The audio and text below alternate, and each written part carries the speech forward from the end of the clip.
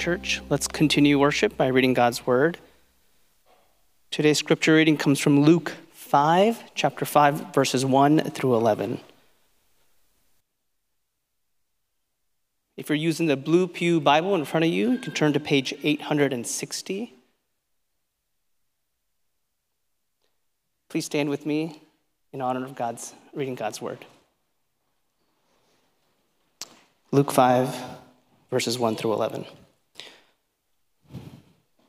On one occasion, while the crowd was pressing in on him to hear the word of God, he was standing by the lake of Gennesareth, and he saw two boats by the lake, but the fishermen had gone out of them and were washing their nets.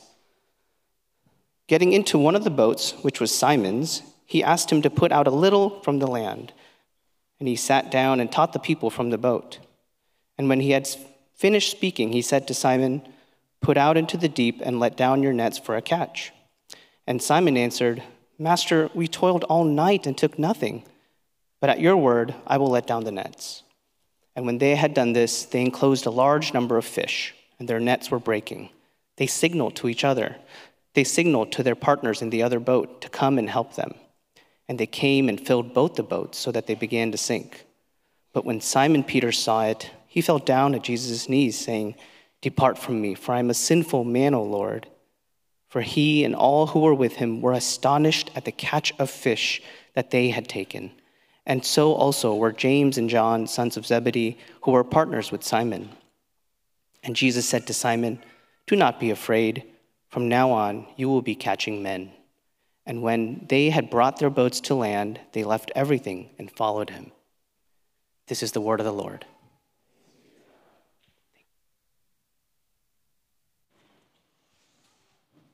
Well, church, it is my privilege to introduce this morning's guest preacher, who has also been serving as the keynote speaker for our church's mission conference over this past weekend. Dr. James Hudson Taylor IV, and by the way, he goes by Jamie. He is the president of China Evangelical Seminary in Taiwan, and in fact, he actually was born and raised in Taiwan. He studied at Morrison Christian Academy, Seattle Pacific University, and Asbury Theological Seminary. Pastor Taylor also served in the past at Chinese Bible Church of Greater Boston in both the Chinese and English congregations. That's actually the same church that Minister Stanley used to serve in.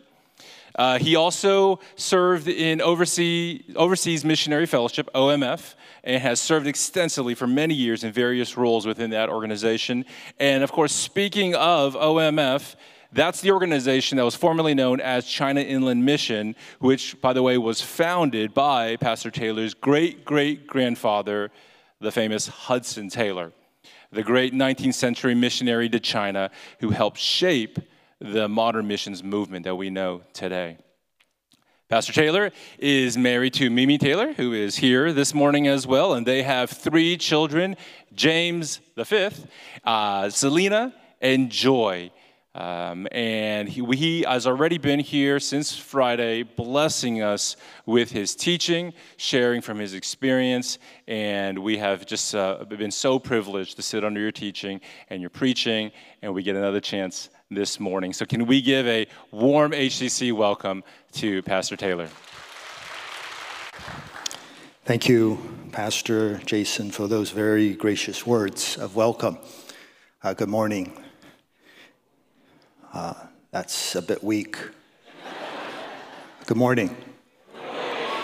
It's been a wonderful joy for Mimi, my wife, and I to be here at HCC over this past weekend. We arrived from Taiwan about midnight on Thursday, and in the midst of jet lag, which probably most of us, well, during COVID, maybe less so, but probably many of us have experienced in the past. But in the midst of jet lag, it's been a joy to be here this weekend and to be able to participate in HCC's 2023 Mission Conference.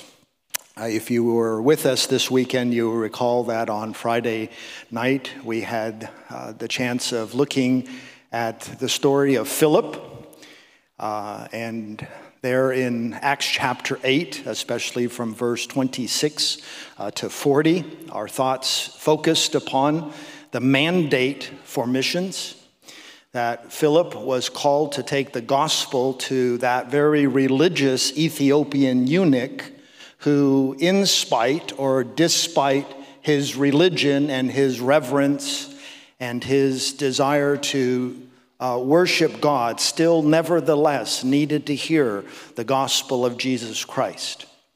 And so we looked that day at the mandate for missions. We also had the chance of looking at the method for missions, and then obviously the message for missions. So 3 M's, fairly easy to remember, not only for those who hear, but also for me who preaches. Then yesterday afternoon, we had the joy of focusing our thoughts on John chapter 9, verse 4. As long as it is day, we must do the work of him who has sent me. Night is coming when we can no longer work. And we focused our thoughts especially on that word work, W-O-R-K, a word, if you're familiar with the Gospel of John, a very important word. It appears some 35 times in its noun form as well as in its verb form. But we looked especially at some of the work of the 21st century. And over the span of about an hour and a half, it's pretty hard to cover everything. But we looked at 7 trends in missions in the 21st century. We thought of the unfinished task that is still before us. Jesus, prior to his ascension, we're familiar with those words in Matthew chapter 28 that we are called to go to the nations, to the peoples of the world. Because of the lack of time, I didn't have a chance to especially share yesterday afternoon of an opportunity I had to go to Kathmandu in Nepal. We went there to visit, together with Mimi, my wife, we went there to visit some of our CES, China Evangelical Seminary mission students. At CES, we have a intercultural missions program, a master's degree, where they do their first year and their third year at school. But that middle year, they have a 10-month practicum when they will actually go onto the mission field and be able to be exposed to a cross-cultural context, to learn another language, to do some ethnographic studies, etc. But we had a chance to go visit some of our students in Nepal. And while we were there, we had the opportunity of meeting a Nepalese pastor. One afternoon, we went to visit him, and he shared just a little bit of the burden that God placed upon his heart to see the gospel proclaimed right across the Himalayan part of the world. He told me about the needs of that part of the world, some 65 million people, 65 million people, stretching from the country of Bhutan, obviously into Nepal, but also including Bangladesh, including India, as well as Pakistan and Afghanistan. 65 million unreached peoples there in that part of the world. And he shared a special burden that he had on his heart for those 65 million people. His prayer was that by 2030, that the Lord would raise up some 20,000 churches in that part of the world. 2030. I asked him, why 2030? And this was his answer to me. He says, by 2030, we will celebrate the 200th anniversary of Jesus stepping into ministry. Well, I'm not sure I would risk my life on that specific date, but nevertheless, I think it's a very profound thing to think about. 2030, 2,000 years, Jesus stepping into ministry for those 3 short years and then entrusting his disciples, his followers, not only those that followed him then, but throughout the generations, these 2,000 years coming right up to your time and my time. His prayer was that by 2030, there would be 20,000 churches planted right across that part of the world. And it was just a wonderful experience to meet this pastor, to sense the passion that he has for missions, and especially for that part of the world. And that was a story that I wasn't able to tell yesterday afternoon because of the lack of time. But nevertheless, we looked at 7 different areas, trends within missions. And I closed with a burden, if you would allow me just to perhaps repeat myself from yesterday afternoon's session. But a burden that the Lord has especially placed on my heart.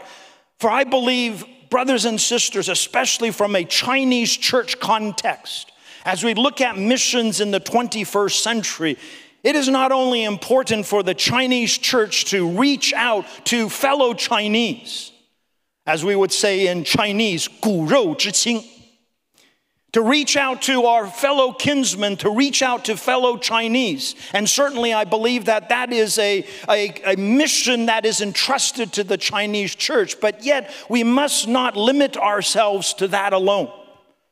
And I believe in the 21st century, when it comes to missions, when it comes to cross-cultural missions, the Chinese church must not be absent. The Chinese church must not be absent. And so I pray for HCC and pray that the Lord would continue to lead us forward. Mission conferences don't serve as the end. And so this morning is not the end, but rather it is the beginning.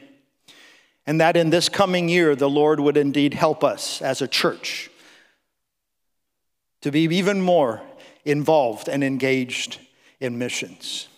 And so I want to thank Pastor Jason and the church for giving Mimi and I this opportunity to be with you over this weekend. And we certainly will remember you in prayer, trusting that the Lord would continue to bless and to make us a blessing. This morning, I want to turn our thoughts to the passage that was just read for us, Luke chapter 5, from verse 1 to 11. And I'd like to use as my theme, from success to significance. From success to significance. I must confess as I even begin that I am plagiarizing that title. The theme of our conference is across generations, and so I am using something that my father wrote. And in fact, an article that he wrote entitled From Success to Significance, an article he wrote in August of 2001, some 20 years ago. And this is how he begins this article entitled From Success to Significance. He says, "You made it, but at what a price? How can you ever forget the tremendous personal effort put toward achieving academic and professional success? The long hours spent in the library and lab, or the weekends and holidays sacrificed for research and writing, while others perhaps enjoyed their social life, sports events, and time with family. What a grueling personal process it was, but you made it. To be sure, there is a lot of encouragement and support from your parents, maybe pressure too. They had their expectations and willingly sacrificed for your success. Actually, you probably owe a great debt of gratitude to your parents, wife or husband, and family. Without them, what you have achieved would not have been possible. In your pathway to success, you may never have paused to think how much you also owe God. Your home, your health, your good mind, and doors of opportunity are all God-given. In writing acknowledgments in his excellent book, The 5 Temptations of a CEO, Patrick Lencioni concluded, "Of most importance, thanks to God for all I have and am. Remember how God told his disciples, apart from me, you can do nothing." And then this is what he says, my father that is, "Still, when you have made it and success came, why didn't it bring satisfaction? This is a question many Christian professionals are struggling with. Is it not because your success and my success lacks significance? How can I move from success to significance? Well, he goes on to write this article highlighting three things that lead us from success to significance: stewardship, surrender, and servanthood. From success to significance. And so that's the title of my message. How is that for across generations? Using my father's article as the title for my message. The story that we read, Luke chapter 5, verse 1 to 11, is a familiar one. Of course, if you're familiar also with the Gospels, you'll notice, or you will have noted, no doubt, that there are great similarities between this account in Luke chapter 5 and then at the very end of Jesus' ministry in John chapter 21. We will not take time to compare, to contrast those two stories. Very, very familiar, different themes that come out not only in Luke chapter 5, but then also in John chapter 21. But I want to focus our thoughts in the moments that are before us on these 11 verses. And I'd like to look at these 11 verses from three aspects. And from these three aspects to think together again with us this morning of how we too can move from success to significance. Not that there is anything wrong with success, or may I say earthly success, but if eternal significance is not a part of our striving for earthly success, then in many ways I think we are all the more poor. For I believe that as followers of Jesus Christ, we are not called merely to strive for earthly success. And if the Lord does grant us that, may it be our desire above all else in our lives to strive for eternal significance. That our lives would have eternal value to them. That what we do here on this earth would have eternal value to it. And I believe that in these 11 verses, we have three key things that can help us move from earthly success to eternal significance. But perhaps before looking at these three things, as I have read this passage over and over again, what actually has often drawn my attention is these first words found in verse 1. I'm reading not from the ESV, but from the NASB. I trust that's okay. I think I'm not a heretic by reading another translation. It's okay, Pastor Jason. Thank you very much for your approval. I got the thumbs up from Pastor Jason. But I wonder if you've ever noticed here in verse 1 how Luke begins this account. He tells us that there was a great multitude pressing around him, listening or desiring to listen to the word of God.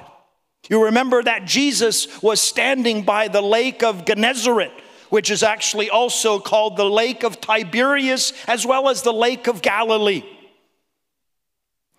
And as he gathered there, or as he stood there, a multitude were pressing around him with a great desire to hear and to listen to the word of God as it is spoken, or as it was spoken by Jesus.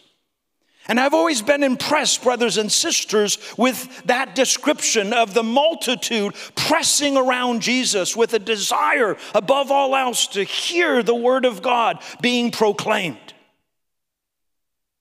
I went and studied this word, pressing around Jesus. And it's a very actually strong word in the original Greek. It is used several times by Luke, not only in the Gospel of Luke, but then also actually in the Acts of the Apostles. And I noticed especially there in chapter 27 of the Acts of the Apostles, Luke is recording a boat journey that Paul had to Rome. And along his journey, he encountered a tremendous storm. And this storm and the wind and the waves were assailing the ship upon which Paul and his companions were on. The wind and the waves were assailing the ship. Actually, that's the same word that is used here for the crowds pressing around Jesus, desirous of hearing the word of God. And I've often, as I've reflected upon this verse, asked myself the question, is that what we see today around us? Do we see this kind of hunger? Do we see this kind of desire to hear the word of God being proclaimed? I'll never forget the first time I had the chance of going to China. It was in 1983. And I remember over the 3 weeks that we were in China, visiting places that were very significant to my family, including the province of Henan. We went to the very city that my father, together with my aunts and uncles, his siblings were born in. We went to Qifu in Shandong. We went to Yantai. We went to see the school in which my father, together again with his siblings, were incarcerated, were imprisoned, were interned by the Japanese during the Japanese War. We went to Zhenjiang to try to find my great-great-grandfather and my great-great-grandmother's tombstone. We had the chance, obviously, of going to Beijing. We had the chance of going to Shanghai. Many, many memories, but one of the memories that has often stuck in my mind was over those 3 weekends, every Sunday we had the chance of going to church, and when we arrived at church, we very quickly found if you did not arrive early, you would not find a seat in the sanctuary. Actually, to be honest with you, we felt quite bad because here are us, 11 foreigners showing up on the doorstep of the church. And of course, being in a very polite kind of a society, they ushered us to the very front row and they asked those who were sitting on the front row, who no doubt had been there probably for half an hour, 45 minutes, even an hour so that they could get a good seat. They asked them to step aside to allow us to sit on the front row. And I'll never forget the hunger and the desire that people had to hear the word of God pressing into the church. Well, if you followed anything of the Asbury, some call it revival, some call it awakening, some call it a visitation of the Holy Spirit. But this past February 8th and right throughout the following few weeks, probably many of us had the chance to see it either on social media, maybe some even here went to Wilmore, Kentucky, which is in the middle of nowhere, Kentucky. And I can say that because I graduated from the seminary right across the street from Asbury University. But even on social media, if you had the chance to see just some of the hunger that people had to experience God in their lives and how they crowded into Hughes Auditorium, an auditorium that sits only about 1,000 people, and it couldn't even begin to contain all the people that flooded into that small town that only had 2 stoplights. And over the span of some 2 weeks or 3 weeks to see the hunger that people had for the word of God. Brothers and sisters, that's what is Luke talking about here. That the crowds were pressing around Jesus to hear the word of God. And again, may I just say, or may I ask, do we have that same hunger for the word of God? Oh, that His Spirit would work in such a way, not only in our church, but right across this nation. And would bring countless of people back to Him. To give a hunger for God's word. Pressing around Jesus to hear the word of God. And so that's the context that we have here. That's the context that we have. But then very quickly, the 3 things that we will notice here in these some 15 verses.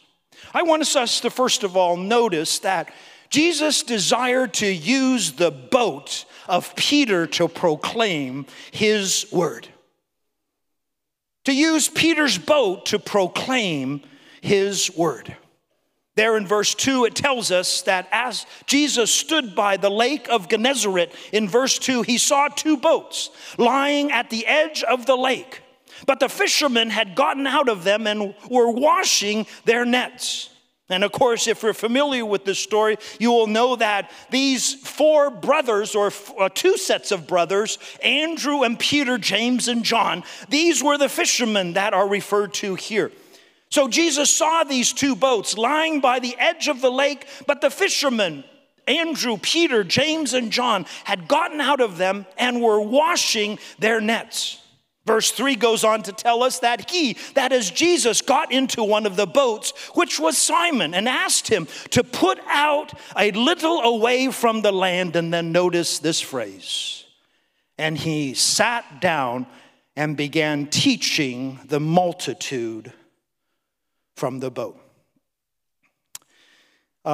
If we go back into Scripture, it's interesting to note that often it was the case that the teacher was the one who sat down and the listeners were the ones who stood. And somehow we have this all twisted around. I'm standing and you all are sitting. Maybe we should swap it all around, because standing will prevent you from falling asleep. But anyway, we won't try to change our traditions here. Jesus sat down on Peter's boat and began to teach.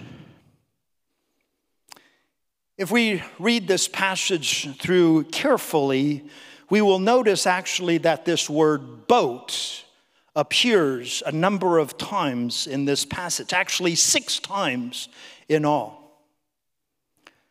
And of course, the text tells us that this boat represented the profession of Peter, Andrew, James, and John. And in essence, what we have here is Jesus' desire to use Peter's profession, or an instrument in Peter's profession, to be able to proclaim the word of God. You know, as I've often read through this passage, I've wondered, what was Peter's response when Jesus made this request to ask him to set his boat out a little way from the shore so that he might sit down on his boat and proclaim and teach the word of God? We're actually told a number of things here that might help us understand maybe something of Peter's thoughts at that request. We're told later on, you'll remember, that they had actually fished all evening and they had caught nothing. So I would imagine Peter was probably not in a very good mood. It had been a long night and he was very, very tired. And certainly it wasn't at this point in time that he was interested in entertaining any sense of doing something for somebody else. Not only so, we're told here that they were washing the nets. And so they were busy about something else. And it was at a very inconvenient time, if I can use that phrase, at a very inconvenient time that Jesus' request came to Peter. While I also noticed that there wasn't just Peter's boat, there was another boat, James and John's boat. And I wondered whether Peter thought, hey, look, why do you pick my boat? Why don't you pick their boat? You know, that happens often in missions, doesn't it? Lord, here am I, but send them. Here is my family, but send Jamie Taylor's family. After all, every generation seems to be involved in missions. Well, we're not told any of those, so you'll allow me to just use my sanctified imagination. But Jesus' desire was to use Peter's boat, his profession, to proclaim his word.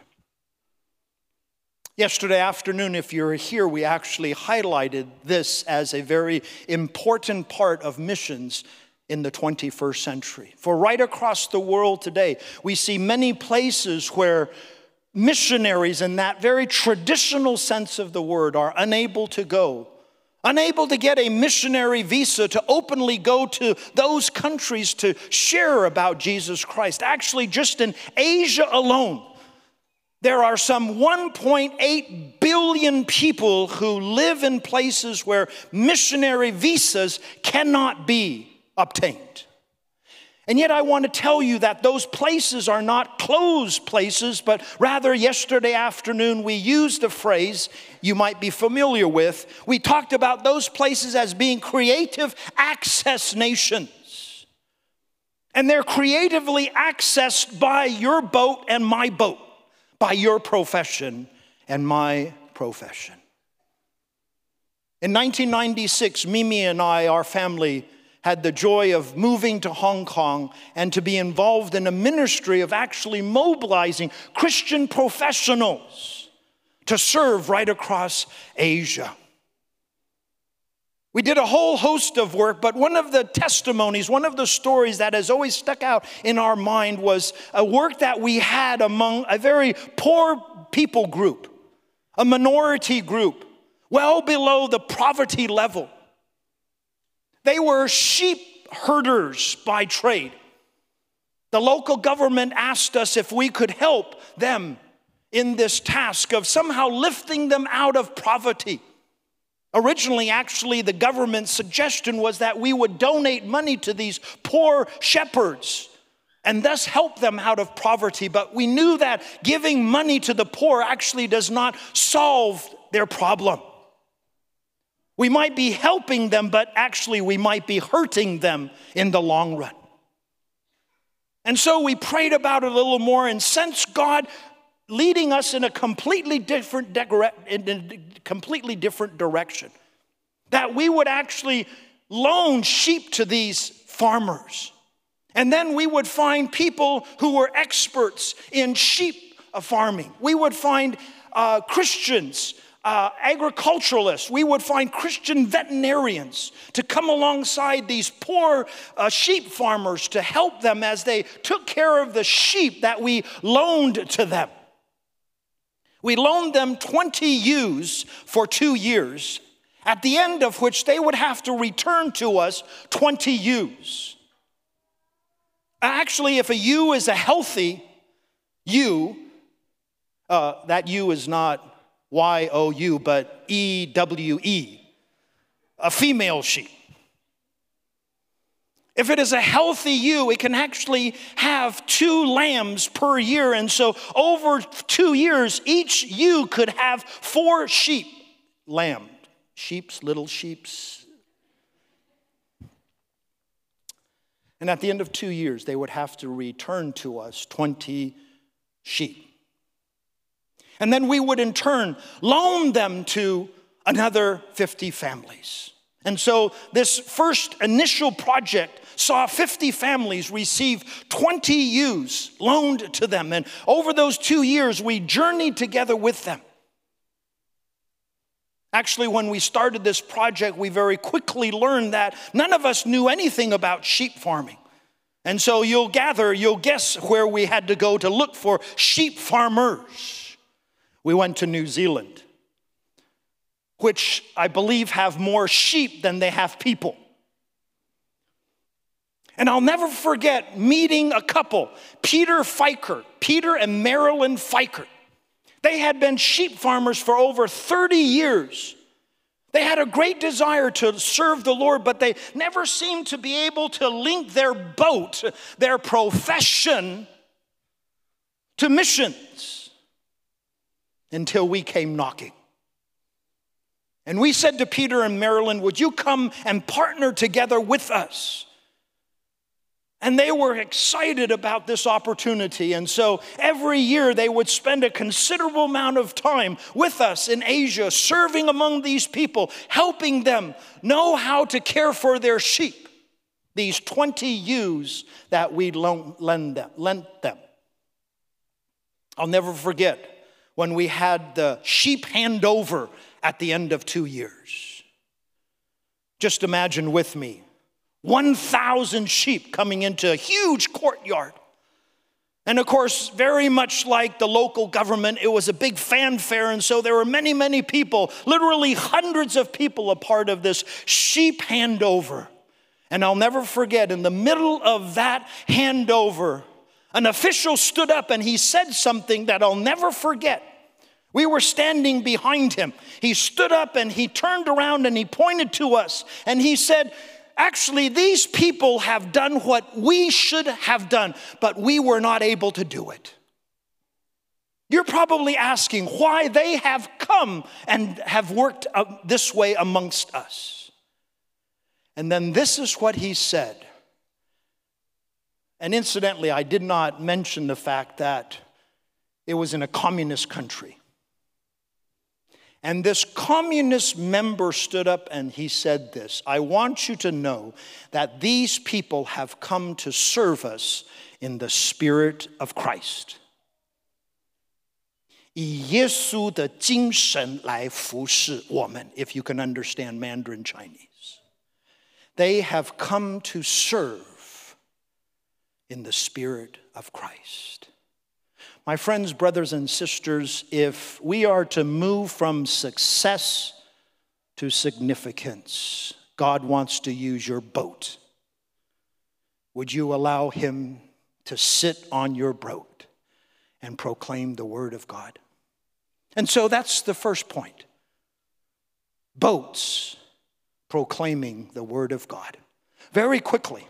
Not only do we see boats proclaiming the word of God, but we read down further and we see how Jesus used their nets to portray or to display his power.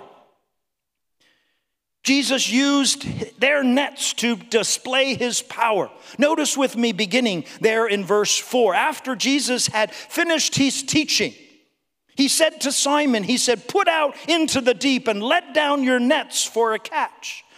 Simon answered and said, Master, we worked hard all night and caught nothing, but at your bidding, at your word, I will let down the nets. And when they had done this, they enclosed a great quantity of sheep, and their nets began to break, and they signaled to their partners in the other boat for them to come and help them. And when they came and filled both the boats so that they began to sink. Verse 8 then says, but when Simon Peter saw this, he fell down at Jesus' feet, saying, depart from me, for I'm a sinful man, O Lord. There's so much in these verses that we can highlight, but just let me very quickly point out several things to us this morning as a part of our desire to move from success to significance. Jesus wanted to use their nets to display his power. Notice with me, first of all, that their obedience was tested. Their obedience was tested. Peter says to Jesus, Master, we worked hard all night and caught nothing. But then notice this next phrase, but at your bidding, at your word, at your rhema in the Greek. At your bidding, I will let down the nets. Obedience. Obedience to God's word. But not only obedience to God's word, their faith was challenged as well, wasn't it? He tells them to put out into the deep water. A test of faith. A test of faith. Well, my wife and I, Mimi, we've gone through something of that test of faith, going out into the deep water some 3 years ago when we suddenly got a call from China Evangelical Seminary asking us whether we would be willing to come and serve as the president of this seminary. In our wildest imaginations, we had never imagined that we would have to do something like this.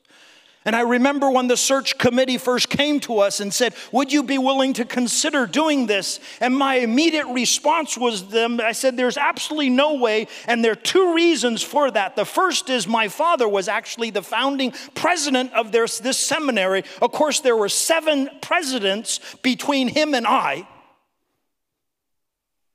But I'll never forget, and my father said much to me that I'll never remember.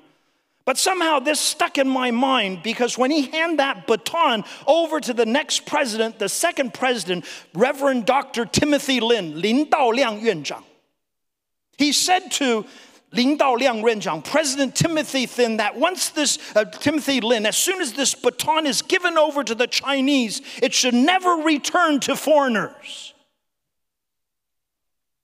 And for some reason, I remembered that. And so that was my first response. Absolutely no way. We're going backward by asking another foreigner to do this. I said, secondly, I've never worked in a seminary before. Sure, I went to seminary, but going to seminary and working in a seminary are two completely different things. Well, you know what their response to me was? They said, we'll treat you like a Chinese. And I said, it's precisely because I'm not a Chinese, thus you treat me like a Chinese. For if I was a Chinese, you wouldn't need to treat me like a Chinese. But we prayed about it. And it very much was going out into the deep. Very much going out into the deep. A challenge of obedience, a stretching of our faith. Allowing God to manifest his power. Notice how they netted. I'm not sure that's quite a word, but I just invented if it wasn't. Their nets were filled with fish, so much so that the boats began to sink. And so God's power was manifested. But I want to very quickly also draw our attention to Peter's response to the manifest power of Jesus Christ. What he says there to Jesus after seeing this net full of fish, he fell at Jesus' feet. And as I studied this morning again or reflected upon it, man, if I was Peter, I would say, hey, Jesus, can you become one of my partners? What a deal. We fished all night and didn't catch anything. Man, if you're with us, this is a great partnership. We'll give you 90% of the share. If every time we come out, we get 2 net full of fish. But that's not what Peter says. He falls at Jesus' feet and he says to him, depart from me, for I am a sinful man, O Lord. Could I just draw your attention very, very quickly to 2 times we read Peter speaking to Jesus in this passage. Earlier on, we see him saying to Jesus, Master. Could be translated as teacher. And yet here in verse 8, he no longer refers to Jesus merely as master, but rather he refers to him as Lord. L-O-R-D.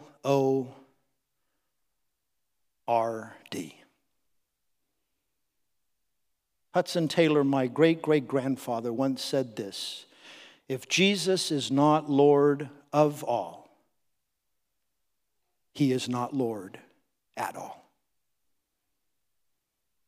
If Jesus is not Lord of all, he is not Lord at all. The great Southern Baptist preacher Adrian Rogers once made the observation that in the New Testament, Jesus is referred to Savior 24 times, but Jesus is referred to Lord 433 times. That's significant, my friends. Jesus as Savior, absolutely essential. But brothers and sisters, we are saved to serve Lord. If he is not Lord of all, he is not Lord at all. Well, my time is well past. I apologize for that. Could I just leave you with one last point and then a story? Jesus wanted to use Peter's boat to proclaim his word. Jesus wanted to use Peter's nets to display his power. Jesus wanted to use Peter's life to fulfill his mission. Those closing words are so poignant, aren't they? Jesus said to Simon, do not fear. Courage, do not fear. For now on, you will not be catchers of fish. For once you catch a fish, it dies. But rather, you will be fishers of men. And somebody once remarked, there is nothing we can take to heaven except one thing, and that is the souls of those we've had the joy of being a part of bringing to Christ. Let me just say that again before it goes over our heads. There's nothing we can take to heaven. Actually, in my bag, I carry around every day is the watch of my father. When he passed away in 2009, it didn't go with him. It sits in my bag. We're not going to take anything from this earth. But yet, there is one that we can take, and that is the souls of those whom we've been involved in sharing and leading to Christ. Those will be those that we meet in heaven. And that, my friends, is moving from earthly success to eternal significance. But then this story closes with this. They left everything and followed him. I close very, very briefly with the story of Robert Jaffray, probably unknown to most of us. Robert Jaffray was one of the leading missionaries of the Christian Missionary Alliance Church in the province of Guangxi in the southern part of China. Robert Jaffray came from Canada, called by the Lord to go to China to serve. This was back in the 1920s, just about a century ago. He went to Guangxi and very quickly learned the Cantonese dialect, which is actually not only spoken in Hong Kong, not only spoken in Guangdong, but also spoken in Guangxi, the province right beside Guangdong province. He became very, very fluent in this language. Suddenly one day, Robert Jaffray received an invitation from the Standard Oil Company. It's a U.S. company that still exists today, inviting Robert Jaffray to become the head of their Greater Sino office. They wanted to establish an office in Hong Kong, and they needed somebody who could speak Cantonese. And so they invited Robert Jaffray, and in that letter they included an offer, a very significant salary package for Robert Jaffray, to which, without even giving it a thought, Robert Jaffray responded by saying, "No, thank you. No, thank you." It wasn't long after that the Standard Oil Company sent Robert Jaffray a second letter, doubling their offer, inviting him to become the head of their Sino office in Hong Kong. And again, without even thinking about it, Robert Jaffray responded and said to them, "No, thank you." And then a telegram came with 3 words: Jaffray, any cost.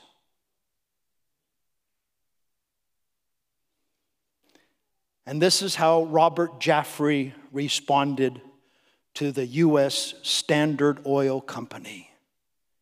He said, "Your salary is big, but your job is too small." I put before you, brothers and sisters, that is going from success to significance. That is going from earthly success to eternal significance. And so I close with my 3 points. Jesus wants to sit on your boat and my boat to proclaim his word. Jesus wants to use your nets and my nets to display his power. And Jesus wants your life and my life to fulfill his mission. Not earthly success, my friends, but eternal significance. Father, we thank you for this morning. The time has gone quickly, but your word is a powerful word for us. And here at the end, not the end, but the beginning of a new year, committing ourselves afresh to the great commission of Jesus Christ. Lord, my prayer for this church, HCC, my prayer for this congregation, Heavenly Father, would be that each one here would be willing to give our boats to you, to proclaim your word, to allow our nets to display your power, and to use our lives to fulfill your mission. Lord, let our lives not be about earthly success, though there is nothing necessarily inherently wrong with earthly success. But Father, instead let our lives be about eternal significance. We'll be careful to give you all the praise and the glory, for it's in Christ's name we pray. Amen.